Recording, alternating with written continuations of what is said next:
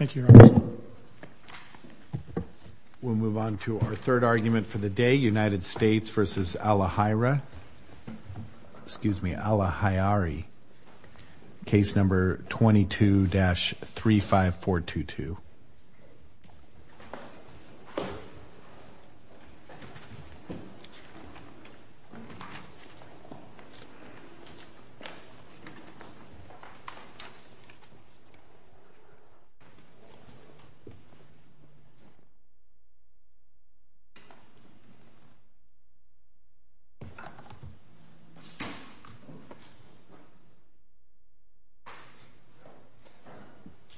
Mr. Isaac. Your Honors, may it please the Court. My name is Curtis Isaki of the law firm McNall-Ebel, and I represent the appellant Shaun Allahyari. Two difficult names in this case. I'd like to reserve 3 minutes for rebuttal. This appeal presents two core legal issues. I'll begin with the question under the Washington fraudulent transfer statute before turning to the contemporaneous exchange issue. Can we start with jurisdiction? Because we can't do anything if we don't have jurisdiction. Of course. And is it still the case that there has not been an order of sale entered by the district court? That is correct, Your Honor. There has not been an order of sale. The district court has treated the matter put the matter on hold pending the appeal. Well, on hold means it's not over. Well, normally. Your Honor, in this case, the law, I think, is actually quite clear, even under the cases cited by the government for the opposite proposition, that the order here is sufficient to be final and appealable, because under Citicorp Real Estate v. Smith, this is a Ninth Circuit case, 155 F. 3rd, 1097, the circuit held that an order of this kind is final and appealable if it identifies the property to be sold in satisfaction of the debt and determines the rights of the parties. But it doesn't, first of all, it set an issue that had to be quantified, and then it used language that said, you know, if the court orders sale, then it will do this, which suggested that the sale had not been formally ordered. What case says that we can exercise jurisdiction in a case of this sort when there has not been a final determination of the fact that the property will be ordered to be sold? So, Your Honor, I read the order a little bit differently. It authorizes the sale to move forward pending a calculation of an issue, the value of a certain deed, which calculation was then later done and agreed to. But isn't that a problem in and of itself? The calculation was then later done. I mean, I almost interpreted the court to – we're talking about the March order. That's what you've appealed from, right? Correct, Your Honor. I sort of looked at the court's opinion to say, look, you guys go figure out what the value is. You know, it may be that we don't even do a sale based on whatever that value is. I mean, I don't know whether that was a possibility or not, but to Judge Collins' point, it clearly had language of if a sale is to be ordered. How is that final, if a sale is to be ordered? Well, in this instance, my client appealed from the order because it met the threshold of characteristics laid out by the precedent of this circuit. But that's my question. How does it meet the characteristics when it says if a sale is to be ordered? I don't understand under any theory how that is a final order.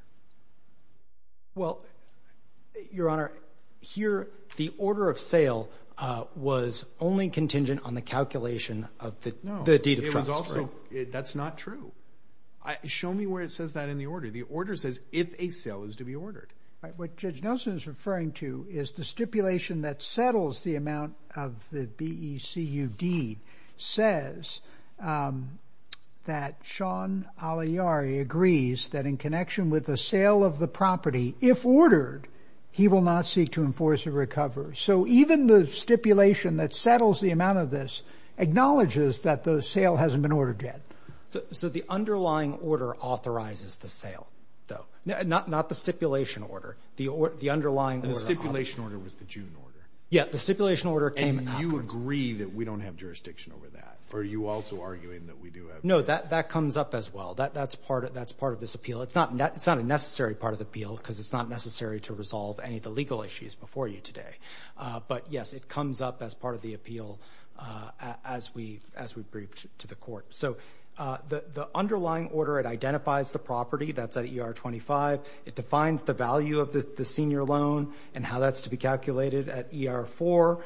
It invalidates the 2005 deed of trust, which is kind of the core of the issue here today, at ER 30.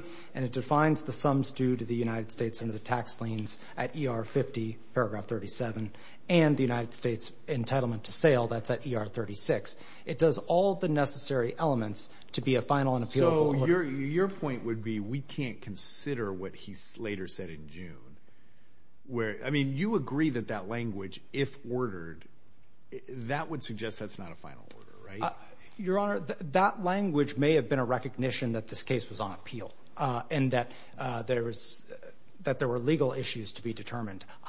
I don't want to purport to speak for the court about what if ordered means in June. But your point would be we need to take it at the time of March, the March order, and we can't look to the June order to interpret the March order. I think at least in... Or that we don't need to. I don't think we need to, and I think that the June order, when read with the March order, still indicates that foreclosure sale is going to... The March order says the court, however, will delay entering an order for judicial sale until after it has received the requisite joint status report from the parties and has determined how to calculate the value of the BECU deed of trust. So the court is acknowledging that it has not entered an order for sale, and then it gets a BECU deed of trust stipulation that also acknowledges that the order has not been entered. And I've looked at the docket, and the order isn't there. So it's not there. Your Honor, in this regard, I would just encourage you to consult the authority that I referenced earlier. An order of sale in itself, the order of sale itself is not a prerequisite for an appeal. My understanding, correct me if I'm wrong, you're right that they've said the order of sale doesn't necessarily need to be there, but that's only if there's some ministerial task that's holding it up, right? I mean, and is that your argument that this fits within some ministerial task exception? This seems like a substantive issue that the parties were told to go figure out and come back to the court.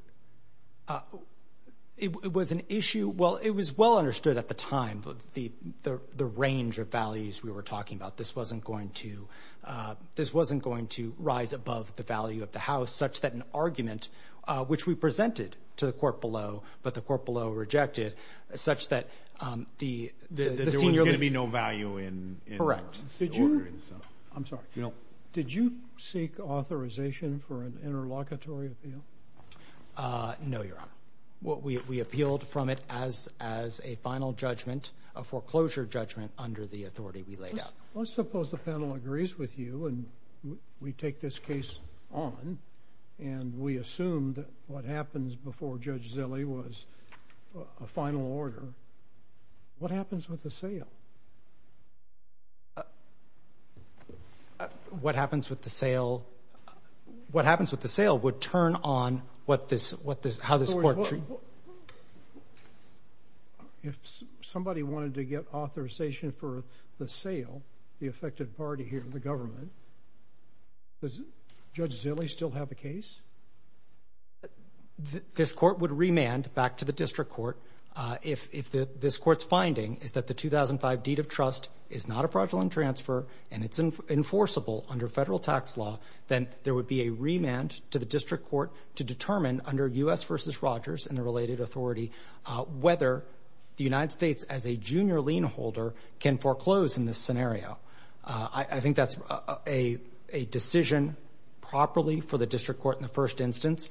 I think that the answer is clear. The record is clear here that the analysis under U.S. versus Rogers would not support a foreclosure sale because the junior lien interest of the United States would be clearly without value at that point, and you do the balancing test in U.S. versus Rogers, and there wouldn't be any basis for a foreclosure sale at that point where the property would not sell. You would like us to rule on the fraudulent transfer determination by the district court? Is that correct? I would like you to address the issue, the court's conclusion, the foreclosure judgment that the 2005 deed of trust was a fraudulent transfer. And also the issue that was remanded by this court. And send it back to the district court to determine remaining issues.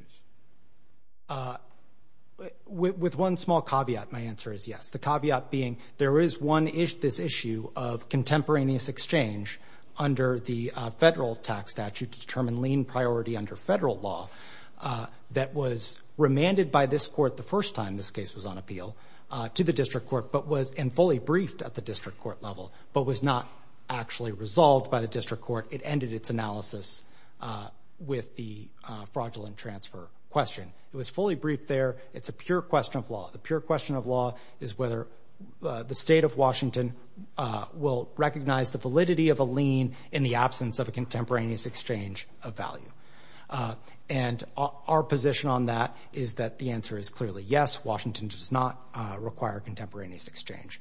And I can go into that issue if you would like. Can I ask a question about the relationship between .041 in the Washington statute and .051? Because, 41 is captioned transfers fraudulent as to present and future creditors, and it has a general rule. And then .51 is transfers fraudulent as to present creditors, and then has a specific rule, and it says a transfer made or obligation incurred by a debtor is fraudulent as to a creditor whose claim arose before the transfer was made or the obligation was incurred if, and then it goes through. Are those alternative tests? So if you meet the factors that are in .51, do you have to do the full multi-factor in .041? I'm just trying to understand at a global legal level how these two sections fit together under Washington law. Under a certain factual scenario, I think you could look at 051 and do that analysis. That theory was not pleaded here. It was not part of the case. So it was never a factor that the district court considered how to reconcile those provisions. This case was brought under 041, the constructive fraud standard under the badges of fraud analysis. So I do think that if you have a scenario with a present creditor, you can look to 051. That's just not the way it was pleaded here. If you look at 051B, it just says a transfer made by a debtor is fraudulent as to a creditor whose claim arose before the transfer was made. That's true here. If the transfer was made to an insider, that's true. For an antecedent debt, that's also true. The debtor was insolvent at that time, that's true. And the insider had reasonable cause to believe that the debtor was insolvent. That's true too. Done. Why isn't it the case that easy? Well, the case isn't that easy because it was not an issue that was raised here. That was not a theory advanced by the government. 051 wasn't raised here? I mean, once the statute is raised, we get to decide what the statute means and how it applies. And I thought .051 was raised and in the mix. Your Honor, my understanding of the trial court record is that this was an 041 case. And that's how it was argued. It was argued on the badges of fraud analysis and not under 051. And under this court's previous ruling, under 041 or 051, in the law as it existed at the time, what the court needs to look for is whether there's clear and satisfactory evidence that a transfer is in actuality fraudulent. And so what I'd like the court to keep in mind is what are the clear facts here? What are the clear? But I mean, the district court, look, we're going to defer to the district court as long as he applied the correct standard. Your better argument seemed to be that he actually applied the wrong standard. Your Honor, I agree. I believe the district court did not give meaningful weight to this court's order the first time around to consider what is clear and satisfactory evidence. Instead, we laid this out at page 16 to 21 of our brief. It's essentially a parroting of the previous order with a conclusory statement that this is clear and satisfactory evidence. I don't know how you get there. I mean, the evidence is so overwhelming here. Your Honor, I would like to save a moment for rebuttal. Yeah. But the clear facts, to my view, the clear facts here are that the court found, after sitting for a trial, that my client was a bona fide creditor of the tax debtor, Shaun Allahyari. He made significant loans. That's not always dispositive. You can still be a bona fide creditor and have a fraudulent transfer to a bona fide creditor. That's certainly the case. There could be an instance where the parties come to some understanding this will not be repaid. In fact, it's more likely that it's going to be a fraudulent transfer to a bona fide creditor when there's a family relationship.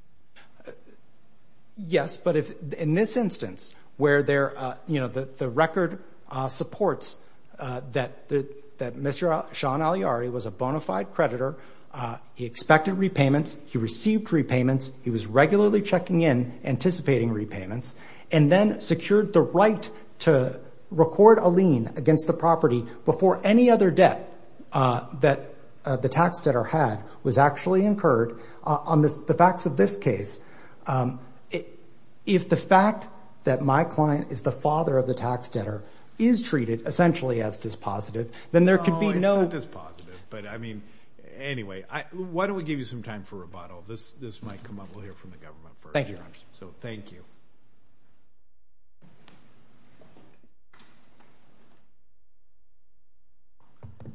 Thank you, Your Honor. May it please the Court. Good morning. My name is Rachel Wolitzer for, I believe, the United States. I'd like to point out that the government only has to prevail on one of the two issues raised in the district. Can we go to jurisdiction? Of course. Here's my concern. I mean, I think we don't have jurisdiction. You've suggested we don't have jurisdiction. Correct. I think you're probably right. So my practical concerns don't matter, but my practical concerns are this is just going to delay this whole case because what's going to happen if we dismiss this appeal for lack of jurisdiction, and what we go back in the district, we tell the district court, okay, now you got to go forward with the tax sale. Can the tax sale happen? I mean, then what's the question? Does the sale actually go forward, or does the district courts issue a sale order but stay it pending appeal? We don't argue that the sale actually has to be completed or confirmed. Well, that would be almost. Yeah. I don't know how you'd unwind all that. Correct. But that's my question: is if we're going to require a sale order, then you're going to have all these sale orders where the delay in the sale is still going to be a year or 2 years for the appeal, or does it come up? Is that dependent on the state pending an appeal request? Well, in the cases that we cited in our brief, the court held that there was jurisdiction because the sale order had been entered, and that's what usually happens. The sale order does more than just order the sale. It's a detailed order that sets forth the procedures for the sale, property description. Does it also set forward the balance, how the money will be distributed? It gives, well... Because I thought that was part of it. I thought that was part of the jurisdictional analysis, was that you had to have the amounts owing clarified. Well, it would set forth how the proceeds are distributed in accordance with the district court's decision. So the district court held the government was senior to Mr. Allahyari. I guess the point is there a substantive determination that remains to be made? I mean, maybe or is it just a situation where the formal piece of paper that the sale shall be ordered has not been entered? And maybe that carries the day. Maybe you need the formal piece of paper because jurisdictional rules are a bright line. But it does seem like if you kind of take all these pieces of the order, all the substance is there. He just didn't put it together in one document and file it. But I think your opposing counsel's argument is that everything substantively that's needed to be done for an order of sale has in fact been determined. Well, as Judge Nelson pointed out, it hadn't been determined at the time that the first remand order. But in June, but your position is the June order still is not appealable, right? Correct, because there's not a formal order of sale. But is that it? What else would be required to give us jurisdiction? The order of sale. That's it. Everything else has been done. It just hasn't. See, that strikes me as closer to kind of that ministerial task that it seems like we've held in some other cases can provide us with jurisdiction. But that's of the June order. That's not of the March order. So, well, Mr. Allahyari has indicated his intention to oppose the sale, so that may or may not be a ministerial order. His position opposing the sale seems to be based on the presumption that he'll prevail on the appeal. Then he would say the equity will be all consumed by my lien. How much are we talking about here? Because as I understand it, the whole position is the father, who's the appellant here, had a 12% interest rate, and so it's because a lot of the balance was paid off, but it was the interest that was accruing over that time, right? Yes, but and how much is that coming to? Well, according to, I don't think there's anything on the record that has the current balances, but the Becue deed of trust will consume most of the value of the property. And so that it is senior or junior to? That is senior. We admit that. To you, but is it senior to the? That's senior to the 2005 as well. So it's really an either or as between us and the 2005 deed of trust. You're not going to get much money out of this. Well, after the Becue deed of trust, if we prevail on appeal, then we are ahead of Mr. Allahyari, and then we got. Are you ahead of Mr. Allahyari? Because I thought that a portion. There's some money that he's going to be ahead of you on, isn't there? Or just the Becue deed of trust. Oh, that's it. Okay. So the issue in this case is whether. And the bigger concern is if we let this go for 2 years and the property values decline, then there's less money to be distributed, right? Which that's my fear. If we send, and again, this is a practical concern that almost has no bearing on jurisdiction, but in some ways, I'm wondering. I appreciate yes, if we don't have jurisdiction, we don't have jurisdiction. But in some ways, I would think the government would be saying, just figure this out. Let's move. Well, we would appreciate some guidance on the issue because it does come up quite frequently where we're if it comes up so frequently, where are the other cases on this? I mean, I'm looking at 1800 cases, cases from the 1800s from the Supreme Court. We do have one from 1993, the Smith case, which says that court orders, you do have to have the property of sale. At least I read it to say you have to have the property of sale, and it has to quantify the debt. Do you agree that the debt was quantified? I'm not sure the debt was quantified in March. The IRS debt can always be quantified. But I don't think that, I think it's the is that all? And then the Becue debt was quantified in the second order. You don't think that there was any in which order? The June order? Second order. The Becue deed of trust stipulated order. That's sort of my point, is I'm not sure it was quantified in March. Not in the first order, yes, Your Honor. Let's suppose the panel agrees with your position that we lack jurisdiction. Would the government object to a limited remand to district court to cure the problem of a lack of a sale order? Yes, Your Honor. And the panel retaining jurisdiction?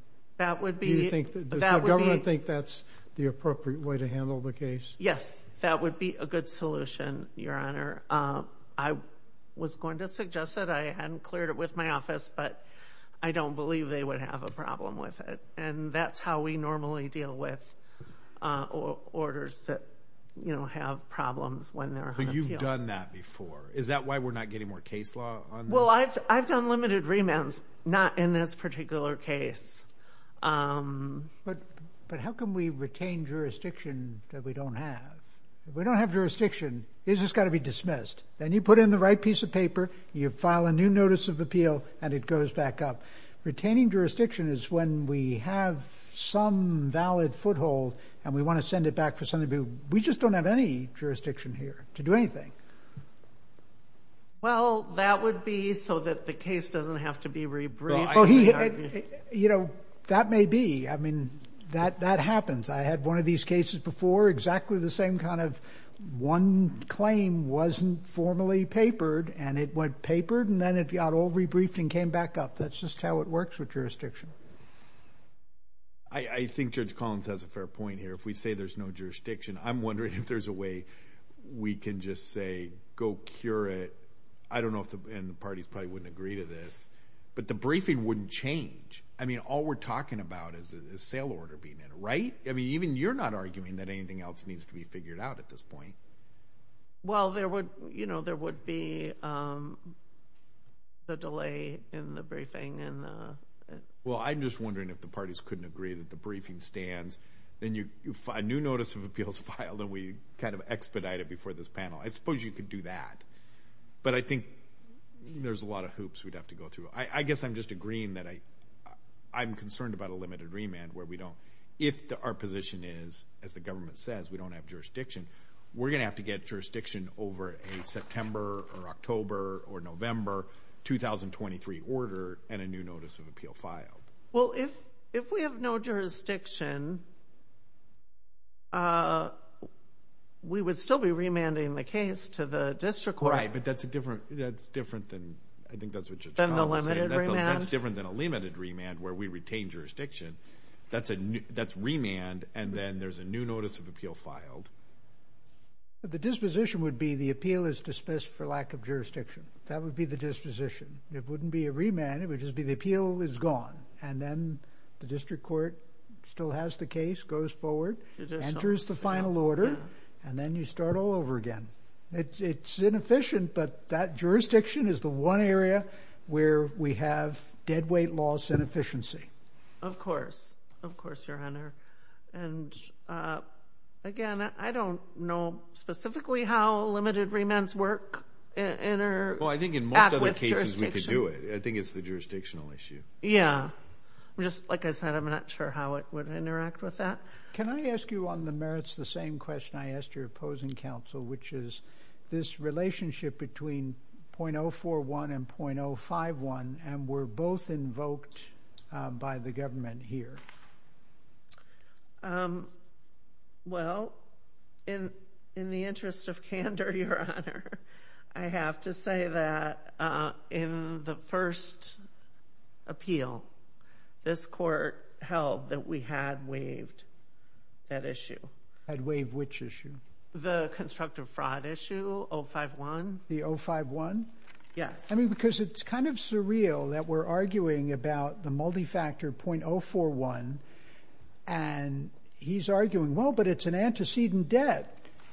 And there's a rule on antecedent debt. It's in .051, and it seems as clear as day what the rule is, and we're supposed to close our eyes to it? Is that?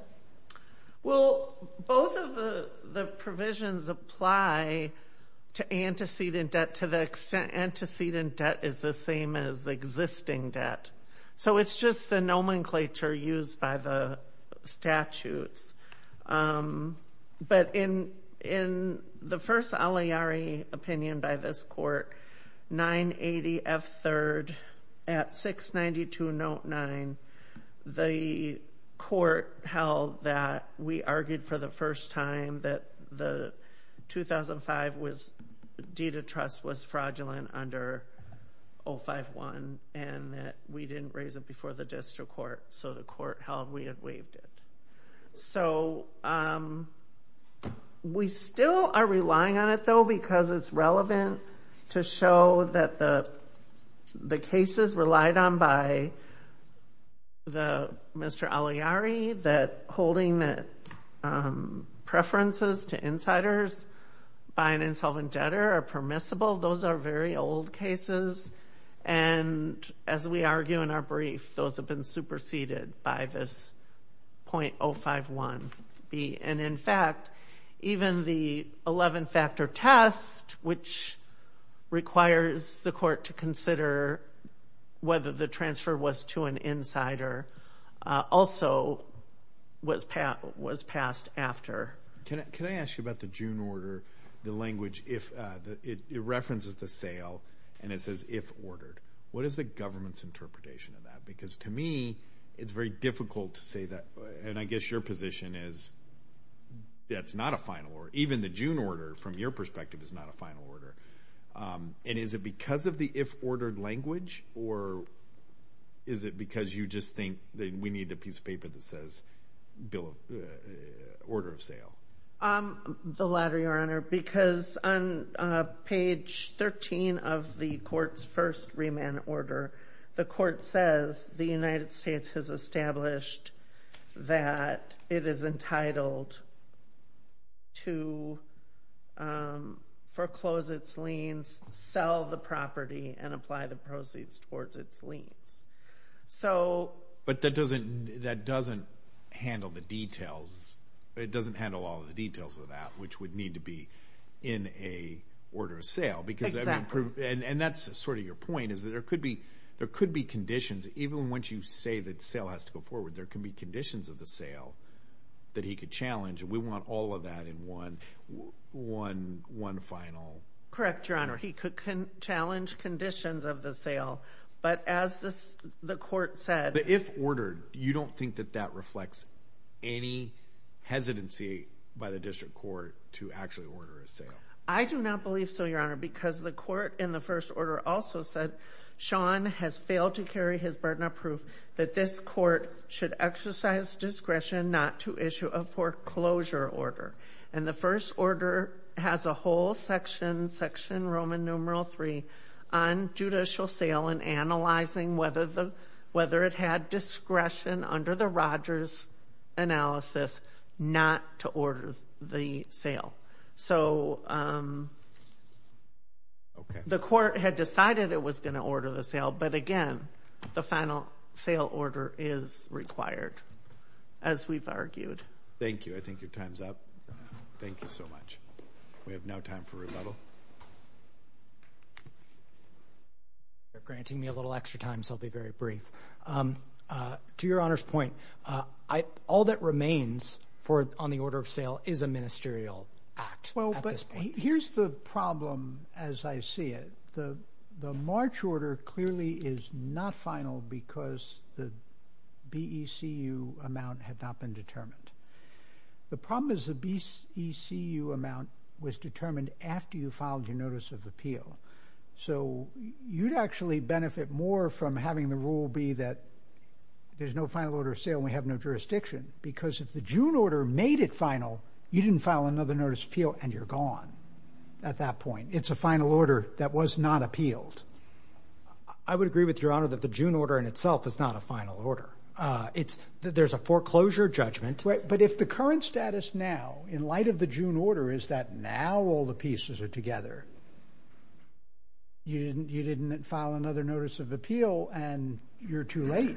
And so if the answer isn't there's no final order, you may be in more trouble. I would disagree with that, Your Honor, because under the rule, a subsequent order of this type, which is not in itself the final, comes up with the appeal. That's not what the rule says. The rule says a notice of appeal filed after the court announces a decision or order, but before the entry of the judgment order is treated as filed on the date of or after. So that if summary judgment is granted from the bench, but it doesn't actually get entered a few days later. But it's not, I'm going to put an issue off and then that gets decided. You need another notice of appeal after a substantive issue is decided. So the issue here is that, as Your Honors have recognized, the substantive issues were decided in the March order. And then 60 days passed, and there was a concern on the part of Mr. Allahyari that under the case law that's cited in our brief, there would be an argument that the appeal had been waived if there was not a notice of appeal in that time. There is then an agreement to the technical issue of the value of the BECU deed of trust. That's all that remained at that point. That happened afterwards. That doesn't seem ministerial. All that remains at this point, you asked what would come after a ruling. Is entering an order. Would be an order of sale. Right. And but Mr. you Allahyari could take exception with some of the conditions of that order of sale, correct? We have some guidance on this because this happened during the first appeal. There was argument, and the argument which was already presented to the district court in advance of the March order was that you shouldn't order sale here because there's going to be no value to the government. That is the principal objection to an order of sale. That issue, as counsel read to you, is not. So you're not going to have a condition. You're telling me that there's no condition that the district court could enter that you would object to for the order of sale? I can't say that, Your Honor. What I can say is that the order of sale under the case law is not a necessary piece to resolve the district. If we were to dismiss for lack of jurisdiction, and then the government files a proposed order of sale and asks the district court to enter it, and you file an opposition, that would just prove that we were right, that this wasn't final. So, Your Honor, when the original notice of, so as I mentioned, there was this outstanding issue of the value of the BECU deed of trust, but all the substantive issues were resolved. So what Mr. Allahyari anticipated is that there would be, that once the BECU deed of trust was made concrete, there would be an order of sale at that point. That didn't happen, I believe. Again, I don't want to speak for the district court, but I believe because the issue was on appeal. I think we may have a fundamental disagreement about what qualifies as a ministerial task, but we'll have to sort that out. So, thank you, Your Honor. Thank you. The case is now submitted, and